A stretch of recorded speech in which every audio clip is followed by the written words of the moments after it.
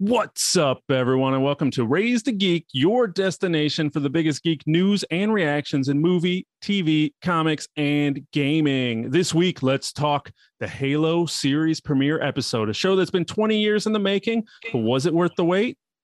We also are going to talk about that deleted scene from The Batman that released this week. But first, and as always, by we, I mean Chris. And Tom. Let's go.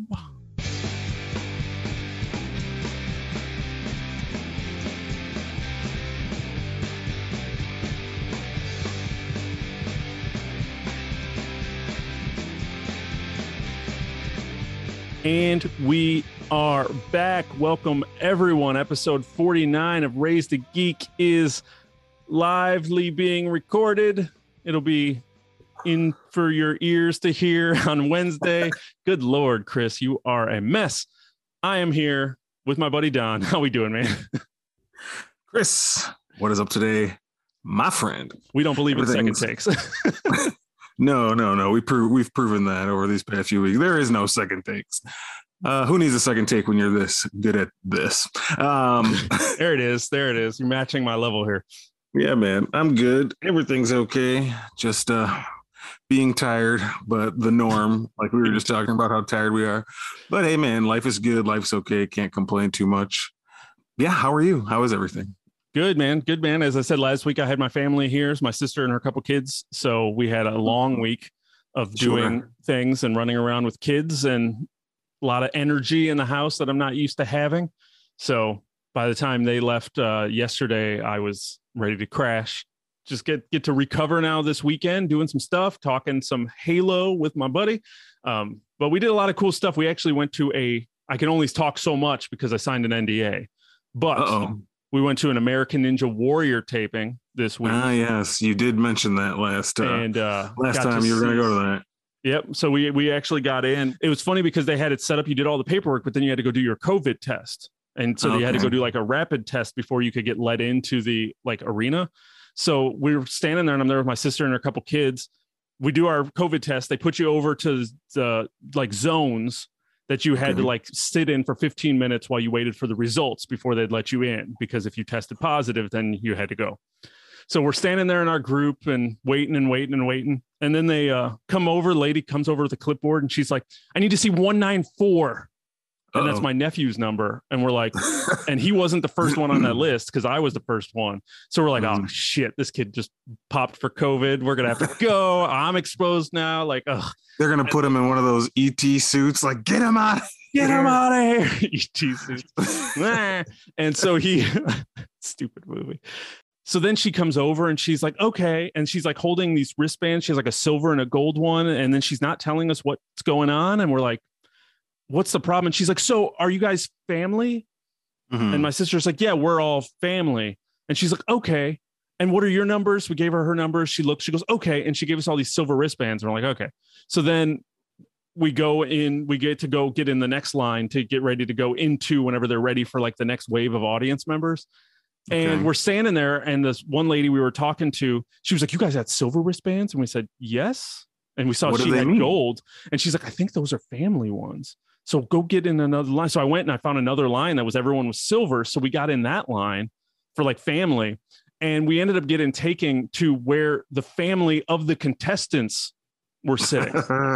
So we ended up in the front row with all of the contestants' families. So literally we're right behind where they do all the interviews. We were holding the signs for the family members. They're like, here, hold this sign for us. So we were part of every family of every contestant. So we are going to be all over that TV. That's pretty funny. That's a mistaken identity gone right. Yeah. Who's is your brother competing? No, I don't know why I'm here, but I'm super close. Should have wore a Raise the Geek shirt. They probably would have made me change it, but that doesn't exist yet anyway. It doesn't. I could have made one, get a little iron on decals and done all that stuff. But I'm a little bit more excited to talk about some Halo TV show with you because I know you have zero anything about Halo. I know it exists as a thing. You probably know what Master Chief is, and that's about the extent of what your Halo knowledge is. Yeah, man, because we were in the same situation with Dune a few episodes ago, being a franchise and entity that I'm aware of, but don't actively participate in. Yeah. I've talked about on the show before that I'm more of a primarily Sony console player since PlayStation 1 and haven't ever really had an Xbox just because I never really wanted one. Mm-hmm. So, I mean, I've known what Halo is for all these years. Who doesn't? If you like video games, you just know what Halo is. It's the Xbox flagship game. Yep. But never really experienced the games. Can't speak with too much knowledge on the lore and the characters, but you know, I'm interested enough to watch this show just because I'm a sci-fi fan and it just looks fun. So that's what we're here to talk about, buddy. So we got that and a bunch of other things to talk about. Sure. But before we do, want to make sure you like, subscribe, and follow this podcast on all social media and podcast services so you don't miss an episode, don't miss a thing. Make sure you like, subscribe, and follow. Give us those reviews. Looking for those 5 stars helps us out. Spotify just added rankings, so hit us up with some 5 stars over on Spotify, which is kind of our home away from home, where we like to put up all of our work. So definitely check that out. Subscribe over there and hit us up with those 5 stars. If you want to join the conversation, hit us up over on Twitter at Raise the Geek. You can. We're real close to 1,600 followers, and it could be you. It could be you. Hit us up on Twitter at Raise the Geek. Shoot us an email over at raisethegeek@gmail.com. Join the conversation, and let's have some fun. Absolutely. Like, follow, subscribe, and love the big ones. Yeah, that's all we need. That's all we need. So, Don, this week, forgot his name, Mark Webb. Who? Who's the director of the Batman? No, Mark Webb directed the Amazing Spider-Man. You're thinking of Matt Reeves. Matt Reeves. You got those. I at least was in Spider-Man world. Confused. I was multiversing it here. Yeah, Matt Reeves. Matt Reeves. He told us it was. We'll see it. He told us it existed. This week, he decided to say, you know what? Here you guys go. And he dropped a 5-minute deleted scene, which was what he talked about, which was the Batman being the Joker in Arkham. He did. And yes, he did. Dropped, and everybody went nuts with opinions. Yeah, everybody kind of lost their minds about it. First of all, it's kind of funny to me that it came out this quickly. Mm-hmm. That's the first thing that caught me a little bit off guard because this movie is still in theaters and still, I believe, still like #1 at the box office. Yeah. Which means people are still going to see this movie for the first time. So now this scene pops onto the internet and, you know, you can watch things on the internet for free. So it's like anybody could just go watch this without even have seen the movie yet. It's kind of strange a little bit. I figured that this would have been a scene maybe you get dropped once the movie hits HBO Max. Maybe it gets included in that version, so that makes people want to go watch it. Or like it comes out later when the movie comes to Blu-ray and all those things. You know, I didn't think it would be this quick. It seemed really quick, right? Like 2 or 3 weeks. 100%. Yeah. It's definitely something that's usually like a promo like they're doing right now for Spider-Man where they're showing deleted scenes or dropping stuff because it just hit digital and it's about to hit, you know, disc, 4K disc and Blu-ray or whatever discs come out now. So, you know, usually you want to hype up the promotion for the next wave of releases for the movie, not while it's 2 weeks old in theaters or 3 weeks old in theaters and people are still seeing it. So it seemed weird. I wasn't expecting it. I knew it was coming because obviously he told us it was, but now it's here. It is here. Basically, as described previously, and I think we even talked about it in the Batman episode, it's basically like a scene, almost like the same scene with the Batman and the Riddler in Arkham, where they're talking through the glass and he's visiting him and he's just kind of Hannibal Lecter in it, wanting to get the Joker's opinion on who this guy is and how to catch him. And that was really it. It was just a conversation between what was it, Barry Keoghan? Barry Keoghan's the actor who you know from the Eternals. Yep, and his version of the Joker, and or at least a Joker-like character. Yes, it feels like it's more. He's similar to everybody else that existed in the Batman movie, where it's like he's pre-Joker, You also had pre-Penguin and pre-Catwoman, and nobody called him the Riddler, but that's who he becomes. That's who is going to become the Riddler. You know what I mean? Yeah. So it was like pre-Joker, kind of year 2 Joker. We'll talk about feelings on Joker being introduced into this world again so quickly. But just speaking on the scene itself, I enjoyed it. I thought it was good. I kind of like the take that Barry Keoghan's bringing. It's similar to it's similar to what a Heath Ledger's version was, like more of a dark, grotesque version. Hmm. That it's hard to see. I mean, they clearly had in mind, they shot this on purpose where you can't really see what you're looking at too clearly. Yeah, they They're kept him kind out of of focus almost entirely. Right. They kept him out of focus. And then once he was in focus at the end, it was either like, okay, we're going to give you the top half of his face, then we'll give you the bottom half of his face. You're never going to see it all in one Yeah. clear shot. We don't want to give you a clear shot. Um, I don't know, man. It's hard to separate. That being said, me saying I did like it, it's hard to separate what we talked about before of Joker fatigue versus was this a good scene? Yeah. Because we've gone in at length on this before, but like, is Joker fatigue a real thing? And it kind of depends on where you fall on that camp. I think if we would have only had Heath Ledger's Joker and it took us this long to get to Joker again, I would have loved this scene even more. But the Jokers we've had in between are kind of what delude this for me. Is like we just had Jared Leto's, David Ayer, Zack Snyder Joker, which I have been on record as saying I did not like and like killed it for me. And then you had Todd Phillips Joker with Joaquin Phoenix not too long after that. And I've been on record as saying that was a fine movie, but it just wasn't a Joker movie to me. It was just a, Taxi Driver, King of Comedy movie where you just put the Joker face paint on a guy. Yeah. So then like, it's hard to separate that. It'll be like, man, I've had enough of this, but I still really liked it, if that makes sense. You know what I mean? Yeah.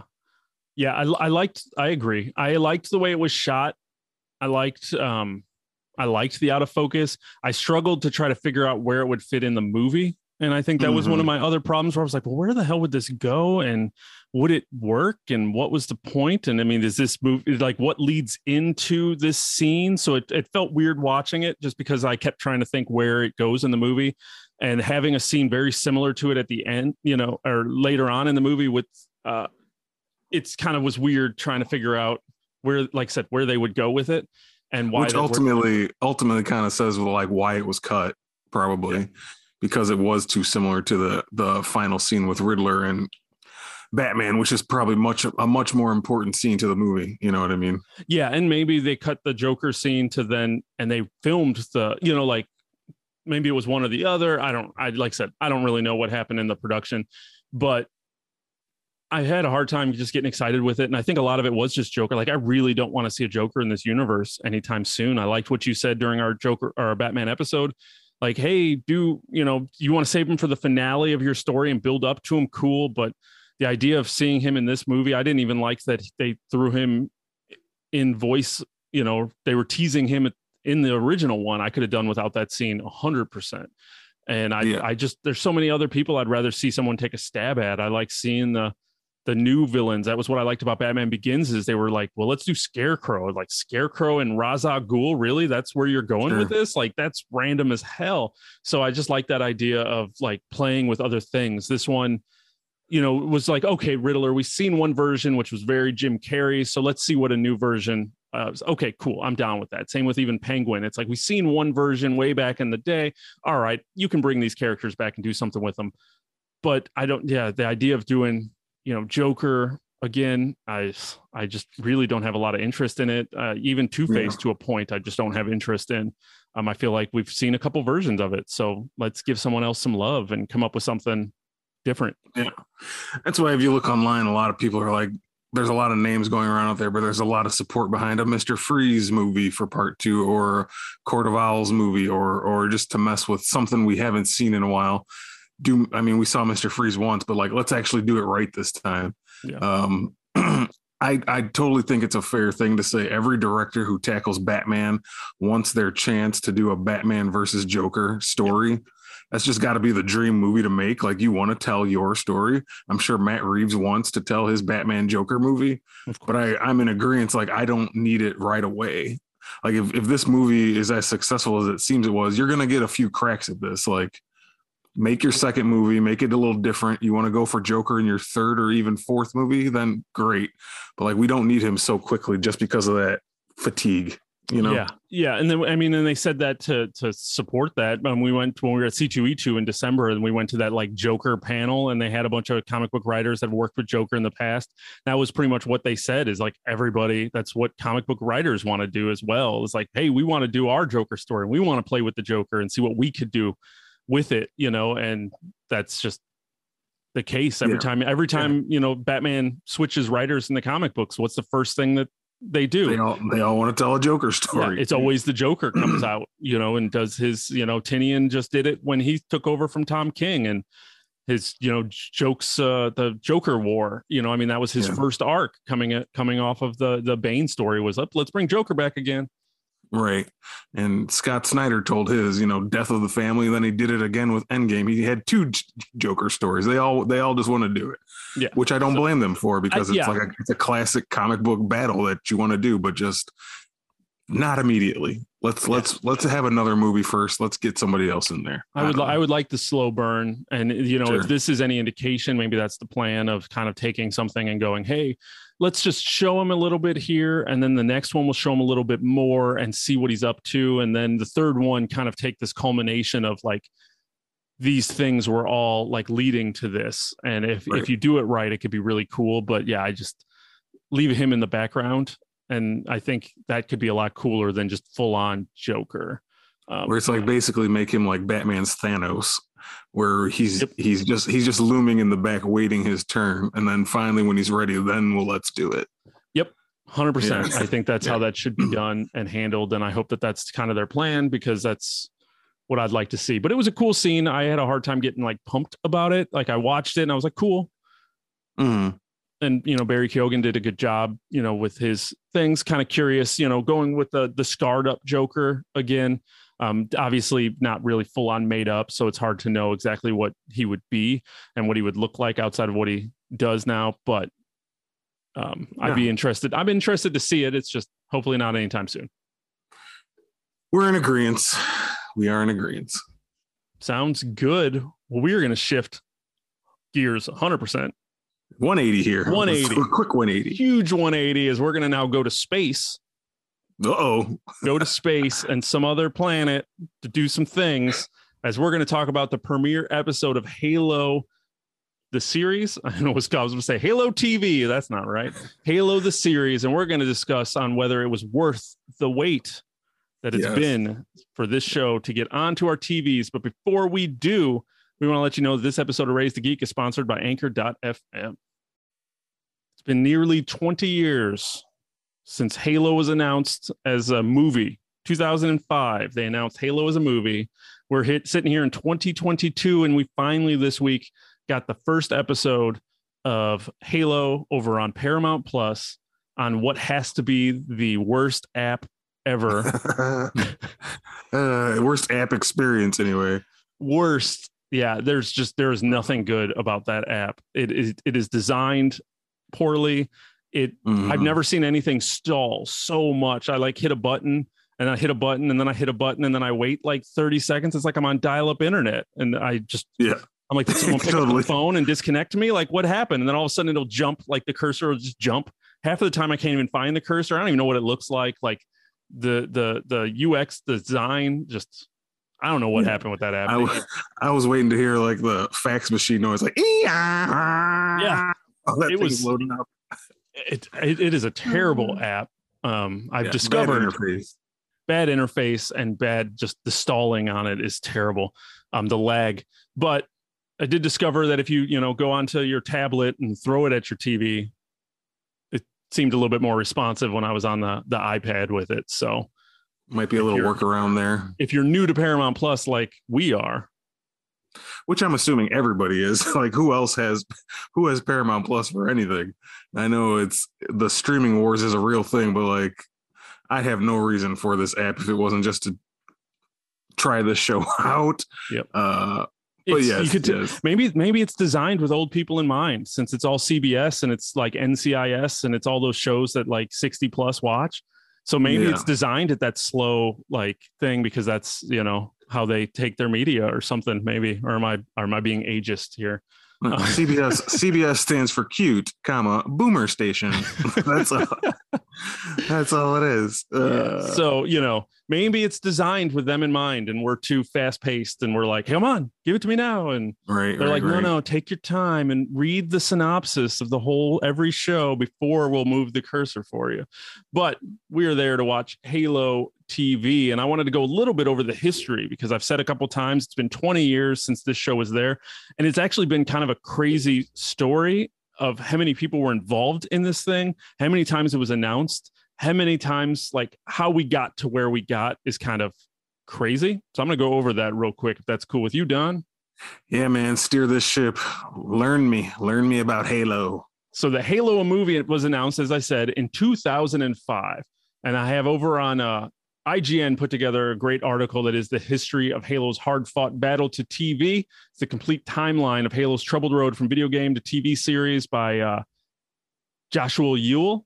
So definitely go check that out. I'm going to read an excerpt here from it about what happened to the Halo movie.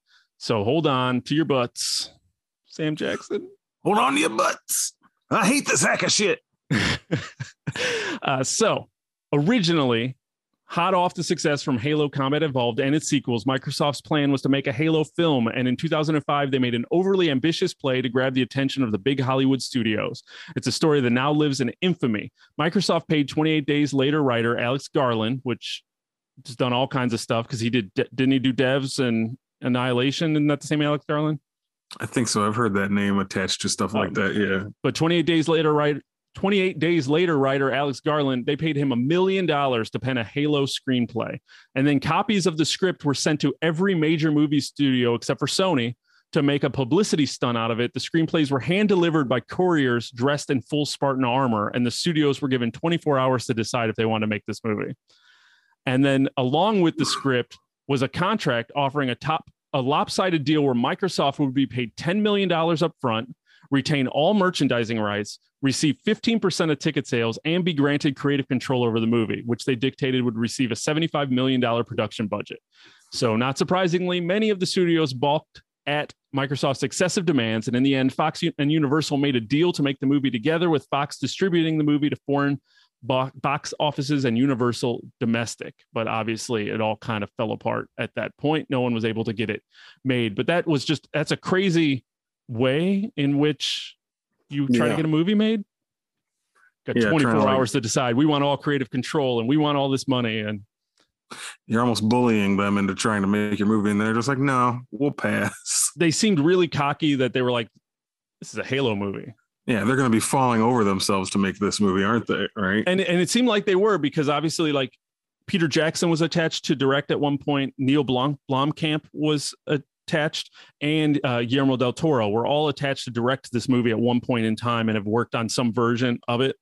And they all kind of just fell apart. And what they kind of decided was that it would work better as a TV show. So then it shifted. And in 2003, over at E3, Steven Spielberg had an announcement that he put together, basically saying, over on Amblin or DreamWorks Studios or wherever I think Amblin TV is what he does. We're going to do the Halo show. So look for it soon. And this was 2013, already 9 years ago from where we were. It was originally set for Showtime, set to premiere in 2015, but nobody could creatively pull it off. And Showtime felt it didn't fit their more grounded dramas, being a space-faring kind of like adventure with aliens and such. So it ended up getting shifted over, and they started working on different versions, and CBS and Paramount ended up with the rights to air it on whatever they were going to air it on at that time. It was the 2008. They started with a lot of different people involved, but there were a lot of creative control issues. People wanted to make their Halo story, but then you had the IP and Microsoft and 343 Games and everybody wanting their opinion and like, no, you can't do this and you can't do that. So a lot of people kind of jumped out of it. The shooting for this movie lasted 2 years because of the pandemic versus the original plan of 6 months. And there were 265 drafts of the first 9 episodes that included Halo lore and notes from 343 and Steven Spielberg. 265 drafts of this script for 9 episodes. to do one season of TV, 265 drafts, which is crazy. Each episode in season 1 averaged $10 million, and it was already renewed for season 2 because of the buzz that it got before episode 1 aired. So we're already ready for season 2 of this. And after $90 million in almost 20 years, we're finally here at the premiere of Halo, the series on Paramount Plus. Woo, yeah, man, that's a hell of a road.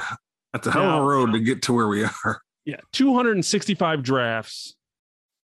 And this is what we get. This Halo show.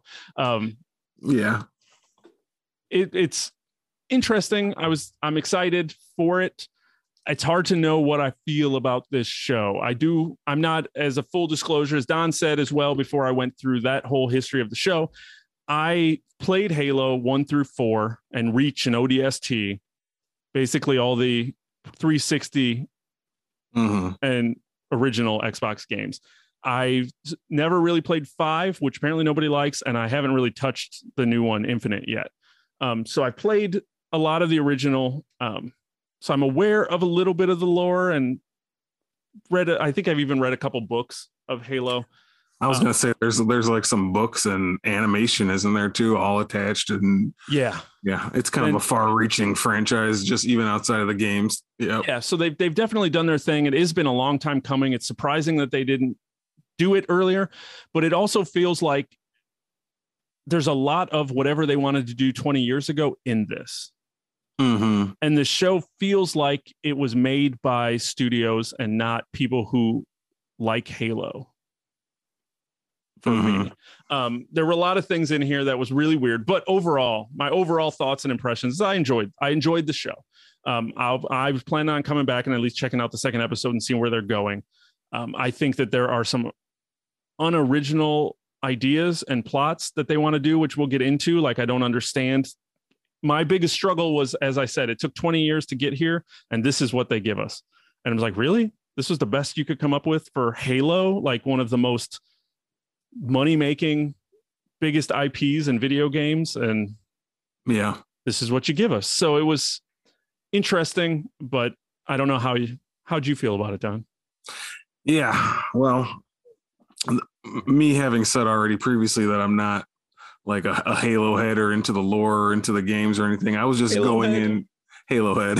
I was just going in planning to judge this show just based on what I'm seeing and taking it as like a sci-fi show that I don't know what I'm getting into, just like ready to watch a new sci-fi show. And in that regard, I'd say it was entertaining, but it didn't bring anything to the table that like wowed me in any way. Yeah. I kind of feel like this show maybe would have been better served if it would have came out years and years ago. Now it just kind of seems like a little dated in its ideas and its like storytelling. Like everything just seemed kind of simplistic. And as I'm watching, I'm like, well, I've seen all this before somewhere else, just done better. I mean, I can respect what I saw visually. I mean, everything, I mean, you could tell $10 million was put into the show. Just, I mean, even though the CGI is a little wonky sometimes, but I mean, it looks like a big budget, it looks like a show that's a big deal. Like Paramount Plus is looking for their Game of Thrones. They're looking for their Vikings or whatever you want to say, like their big operatic show. That's what they're trying to get with Halo. Exactly. Epic. Everybody needs that like flagpole bookmark epic. And that's what Halo is meant to be for Paramount. But it just did miss the mark for me in some ways. And I know it's just a premiere, so I don't want to judge it too harshly. Like I'll definitely tune into a second episode to see where they go. But yeah, to me, it was just kind of mid, kind of average. Yeah, 100%. You know, 6, 7 out of 10 is probably where I would put this pilot, this first episode, just based on what we saw. And we'll dive all into that. For anyone who may not know, Halo, this show, is following an epic 26th century conflict between humanity and an alien threat known as the Covenant. I don't know why I couldn't say that word. Halo will weave deeply drawn personal stories with action, adventure, and a richly imagined vision of the future. The producer, Kiki Wolfkill, that's a hell of a name. Wolfkill. They revealed that the series is a standalone story that takes place within its own silver timeline, and it's inspired by the game rather than a continuation, adaptation, or prequel, explaining that they wish to give the two Halo canons a chance to evolve individually to suit their media. So they are doing their own thing. So pose a question to you. When you're looking at like video game, any kind of adaptation, comic books, video games, do you want to see like 1-to-1, or would you rather see the creatives take liberty? Do you like the idea that they're going to do their own thing, or do you wish, even though you haven't played the game, do you wish they would have just taken Halo and? But I mean, this is just anything. Like Resident Evil has always been a big one with this, where everyone's like, well, why didn't they just make the game? I want to see the game on the big screen. And that's usually like what the gamers always say whenever they make a video game adaptation is like, I just want to see the game on the big screen. And you're like, well, do you though? So what do you think? It's a double-edged sword with this, because your audience you're hoping that this speaks to is the game audience. Like you already have your built-in audience, your Halo fans. And that's who you're hoping come to watch this show. Anyone else is just like a bonus. You're like, well, as long as we can get the millions of Halo fans to watch this show, we'll be a success. But then the idea is to make it different than the game, because I'm putting myself in their shoes. They're probably thinking, well, if we give them the game, they've already played through that. So you're going to know exactly what's going to happen. There's no surprises. There's no reason to tune in every week.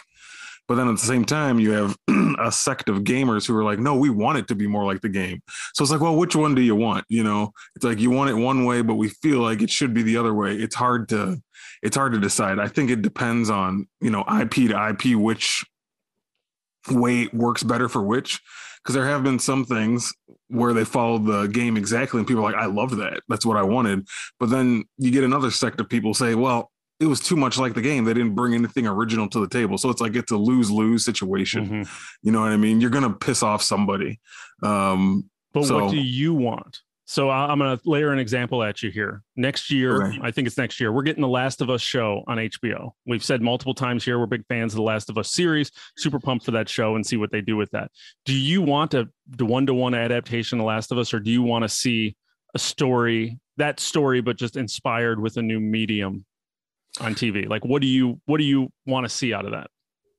I honestly think the best way to handle those, which appeals to me, so I can only speak for myself, is to like be a nice mixture of both. Mm-hmm. I wanted to follow the game I love in a way, but also at the same time, if you take certain liberties and then it becomes a shock moment to me, then I'm for that too. You know what I'm saying? Mm-hmm. Like, I don't want to know exactly everything that's coming, but I do want to know something that's coming, because that's kind of a reward of me being a fan of the game too. You know what I mean? 100%. It's the same thing if you ask like Game of Thrones fans who read all the books and watched the show. Like, I don't think they took many liberties on that show, but not until they ran out of books. Right. And then when they, right. But then there are some things that seem like they deviated way from those books, and people appreciated that too. So I don't know, man. It just kind of depends on your preference. Me personally, I like a nice mixture of both. I want it to be based on the game or the book or the movie that I like, but I also want to see some things that I can also be surprised by at the same time. I hear you. I was just curious. That's been one of the one of the biggest criticisms. Yeah. And it is for this as well, where they're kind of basically saying, hey, this isn't attached to, this is its own thing. It's just going to inspired by this world, and we're going to tell our own story that we want to tell. And that seems to have been the problem with all the creative differences with this show, has been, how do we tell it, and what's the story that we want to tell? So they ultimately settled on, let's do RoboCop in space. That is what you call it. That is what I call it. That's, to me, what this reminds me of. But this show takes place in 2552. So we are hella in the future. Hella in the future. We're not extinct yet as a human race. Yay. But we are, pulling water off of other planets, apparently. So okay, that's where we are. So that's where they start the show. The first half of this episode takes place on a planet called Madrigal, and we realize that there's insurrectionists that are on these planets harvesting water. And then they talk about the UNC, which is or UNSC, I think, that is like the military and the government that's trying to hold them down for some reason. And then they give us like a quick rundown of the Spartans. And then the Covenant show up and start blowing people up. They do, and that's your main introduction to the show. Is that whole first scene before the title card is basically the Covenant invading into this place, and it's the most action we get in this entire first episode. Yeah. Now I did like a lot of the action in this, but also some of it just kind of seemed like generic action. But I mean, the thing that sticks out in my mind the most, I just want to see how you feel about it. Like this show ended up being, especially in that first scene, a lot more brutal than I thought it was going to be. And like in the first 5 minutes, you got young teenagers getting like blown up and like limbs shot off and blood. And I was like, man, I didn't know they were going to go this hard on this show. And then there's a scene in that first scene too, where one of the Covenant just totally slaughters a room full of children.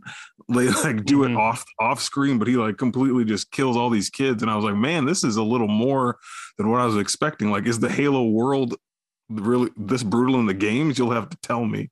No, that was it was shocking to me with the brutality. I did not expect them to go to that level of just like, oh my God, this is brutal. And one of the things with those games that they always kind of like talked about was that they are rated mature, but it's always been like, why are they rated mature? Like there's no language, there's no thing. It's just, you're just shooting aliens. And even in the games, most of the time they just have like green blood. So it's like, they don't even have red blood. It's not like you're shooting anything that looks like a person.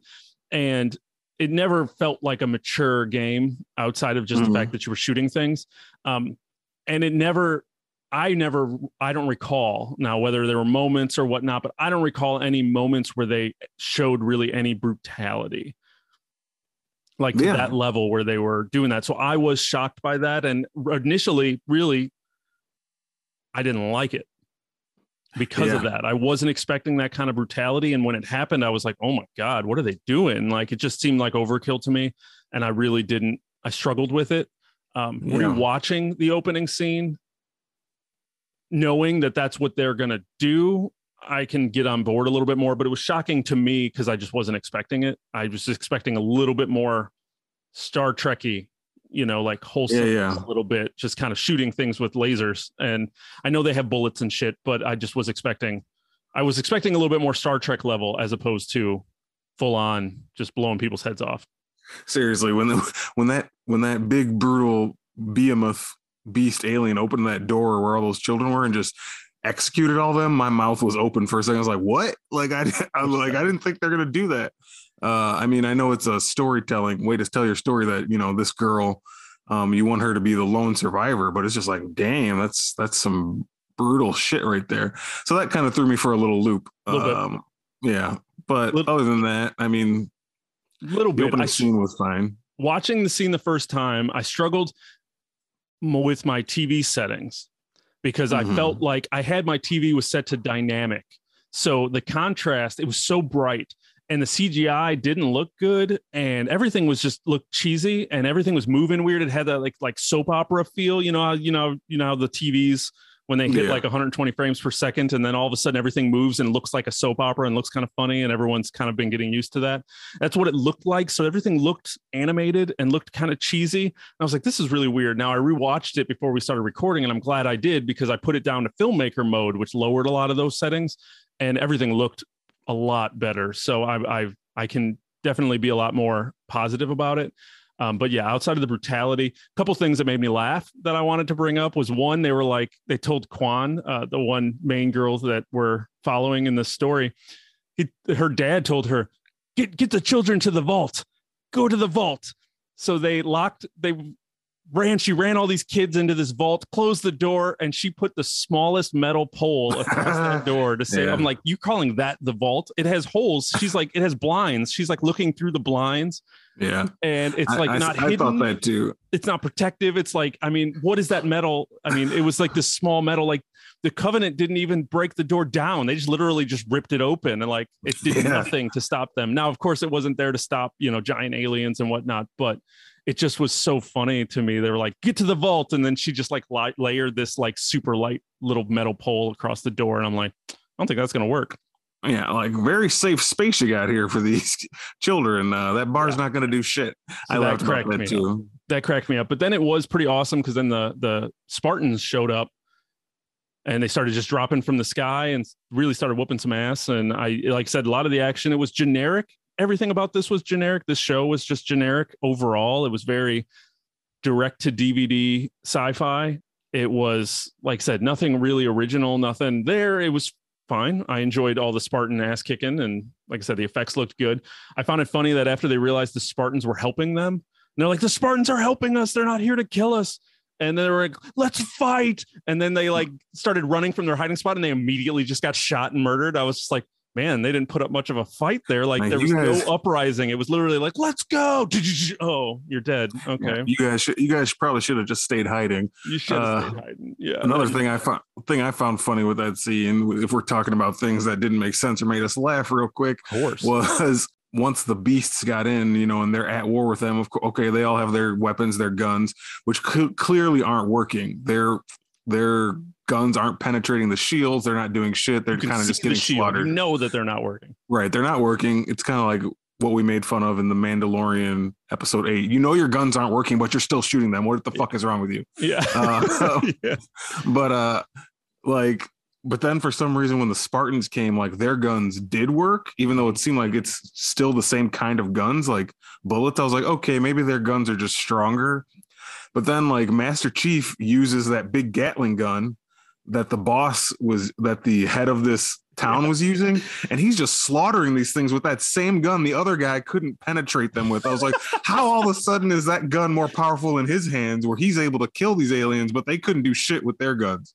Like, it doesn't make any sense. Dude, I watched that scene twice and I did not catch that, and that's hilarious. I love it. Yeah, I was like, okay, well, all right, I guess that's just kind of a loophole or something, like a story loophole, but totally didn't make sense to me. I was like, okay, the Spartans got to have special weapons then if they're able to do this. But no, they don't. They're just somehow the bullets come out stronger out of their hands somehow.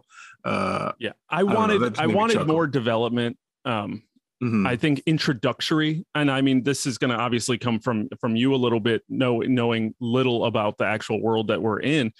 But I don't know. It felt like they were giving us a lot of information, but then not at the same time. So then it was just like, well, what is the UNSC? What are these people doing here? What's the, like, give us a little bit more of like setting of where we are and what we're doing. Instead, you're just showing me these people all get slaughtered. And I mean, it was a cool action and intro, and I'm assuming all of that information is coming. It just seemed like I was a little lost trying to follow it, and I didn't know how you felt. If there was enough, they do enough like explanation of things to at least give you a setting in the world, or not really. No, I mean, it kind of just got thrown in, and then after that scene we go into more with the government, and like it felt like they were assuming I would know where we were and who we're dealing with now. And as someone who hadn't played the game, it was like, oh, I don't know who that doctor is. I don't know where this base is that they're at, this government facility. So yeah, it did kind of seem like a lot of stuff could have used more explanation. And I don't know.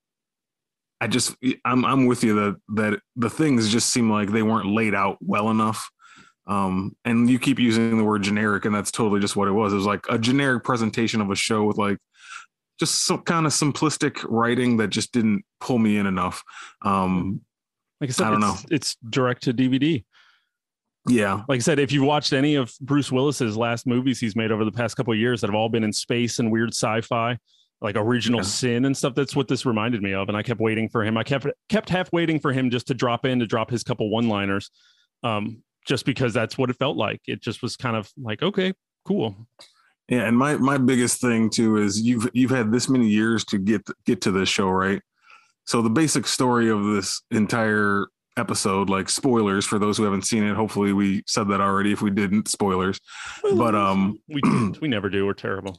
It's Master Chief basically realizing that something is wrong after he touches this artifact inside this cave, and he gets these memories flooding back to him. And then he starts questioning what's going on with like his handlers. He's like a super soldier, and this government is his handler. So he starts thinking something's going on. Something's bigger is at play. It's kind of like the super soldier going renegade, and helping a fallen someone he's supposed to execute that he can't bring himself to do it. And now all of a sudden they're on an adventure together. Where have we seen this before?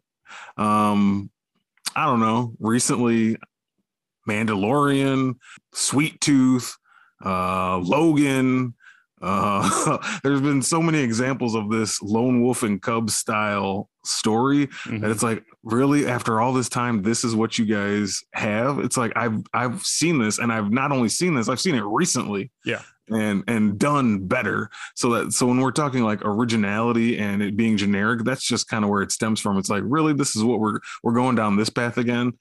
And even making a big deal about like when his helmet comes off, like that's something also straight out of The Mandalorian. Now I know it's different, but on the show they made it seem like a big deal when he took his helmet off.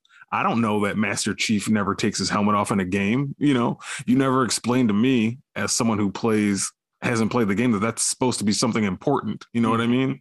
So I don't know, man. And what's funny is basically when the show really kind of took off for them creating it was in 2019, which happened to be the same year The Mandalorian came out. So you're just like, oh, you can already hear like the studio execs saying, do that, but in Halo. Right. That was popular. That went over well. So let's do that. Yeah. Let's do that. Just do that. We have a guy who wears a mask. So yeah. So it's like, if you're gonna like bite the style of something else, you're gonna have to bring some more original ideas to it. You can't just kind of be like a paint by numbers. Hey guys, you liked this when they did that, right? You like it again? Here's our version of it. So that part kind of didn't land for me. That's why I'm not too excited about where the story's going. Because I feel like I know already. Exactly. I feel like it's a rogue. Now he's a rogue soldier helping someone who's displaced that he was supposed to kill and couldn't bring himself to do it. I just saw that. So unless they come up with something original and throw some new ideas at me in the coming episodes, I don't see my opinion changing too much on that. No, like I said, and that's like I said, when I realized they were going to go the RoboCop route on top of the Mandalorian route, it was like, okay, been there. You have the brainwashed soldier who's learning that that he has a past and that he has, flashbacks and he has a life, and memories that he didn't know he had. And you're just like, well, yep, seen that before. Cool. Yeah. So like I said, that was my biggest problem, was that it was just like, oh, and they kept having moments where I kept wanting for more. I don't know if this is technically spoilers or not, but for something else, but like when he touched the artifact and like started getting a vision, I thought they were going to rip off Mass Effect, which that was in the first game opening, like scene of the first game of Mass Effect. That was kind of what happened. They're like, hey, we have this artifact and your character touches it and has all of these visions, but then she has to spend the game trying to figure out what those visions are. And it's not just, it's visions about like the impending doom. And like, it's more of a prophecy type vision and not, hey, I was a child once vision. Yeah. So I thought they were going to rip off Mass Effect and go this route where he was going to have this vision and this key to try to stop the Covenant. And I was like, oh, that's kind of cool, even though they're ripping off Mass Effect. But then when I saw the vision and I was like, oh no, that's just him as a boy. And like, I knew exactly what it was already. Oh, that's just him as a boy. And I immediately knew where the rest of the show was going to go. I think that's the word we keep coming back to, is just disappointing a little bit, especially in just like a time of, like I said to you before, it seems like this is like a golden age of sci-fi storytelling. Yeah. Where you can really, if you come with a fresh idea, people are really open to it now with, some of the Star Wars content we have coming, and people are excited about Obi-Wan, and everybody just loved Dune. And like you've been really into the Raised by Wolves show, which I know a lot of people like, and there's a lot of other shows going on. It just seems like in a time where sci-fi is at its peak for interest, they could have done more to kind of just, or like come with something a little more fresh and original than just something that seems rehashed and like stuff we've seen already. And it's not even like we're in this moment of like heavy sci-fi too. It's not like cheap sci-fi and not like bubblegum sci-fi where it's just like, hey, we're just, sci-fi and we're in space and we're this and we'll just have an adventure. I mean, like Dune is heavy sci-fi, that's like world building shit. Yeah, we want some complicated, makes you think sci-fi. Yeah, right. Like sci-fi. I mean, that's what Raised by Wolves is like. There's a lot of like questioning and who these people are and like what life is, and androids and all kinds of shit, depending on how you fall with AIs, and how you feel about that and if they're people or not. But the foundation over on Apple TV Apple was Plus. Yeah. Apple Plus, Apple Plus, I think it's called Apple TV. I don't know. It's one of them. Apple streaming service. They had, the foundation was awesome, and it was like dense sci-fi. They had a lot of complicated themes, a lot of religious and just like spiritual and just so much stuff in that was I really enjoyed that show. So then to get like Halo, you're like, well, I mean, I know Halo's not the most deepest of sci-fi stories anyway. It is a little bit more just kind of like space military, which is cool. But I think it's just jarring. Like I have to change all of my expectations, I guess. Yeah. Speaking of space military, I totally got Starship Trooper vibes off those human Marines. I was like, they look exactly like the Starship Troopers.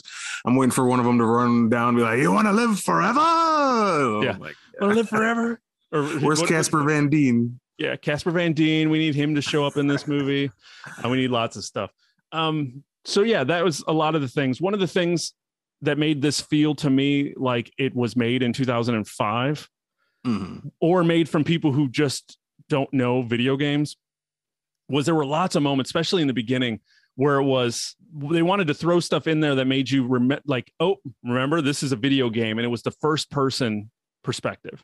I hated the first person's perspective of like looking in his helmet and showing like the gun and making it look like the video game. It was like, oh, remember this is a video game, wink, wink, nudge, nudge. Hated it. It looked cheesy. And there's a reason why no other game. I mean, like Doom, the original Doom did that with Carl Urban at the end, where they did the whole rage thing, and he would, you just saw the gun and the chainsaw, and he slaughtered people, and that was fun for what it was. And you're like, just like the game, and they just kind of went out of control with it, but they did it in a cheesy kind of like over the top way that I think worked. But I mean, that movie is panned by the world, so there's just a reason why you don't try to recreate that level. And they tried so heavy to be like, remember this is a game, and the sounds and stuff. It's the little Easter egg things that just pulls me out of the experience, and I'd rather see them find other ways to work it in there. But I hated their overuse of the first person thing in the first like half an hour when they were on that planet.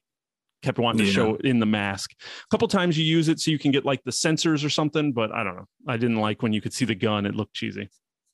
And then you're ripping off Iron Man once you do that. So yeah, 100%. Iron Man changed that helmet view forever. It's just funny how it works that way.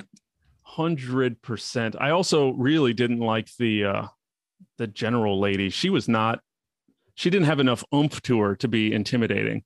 I can't remember what's her name. Admiral Margaret. Okay.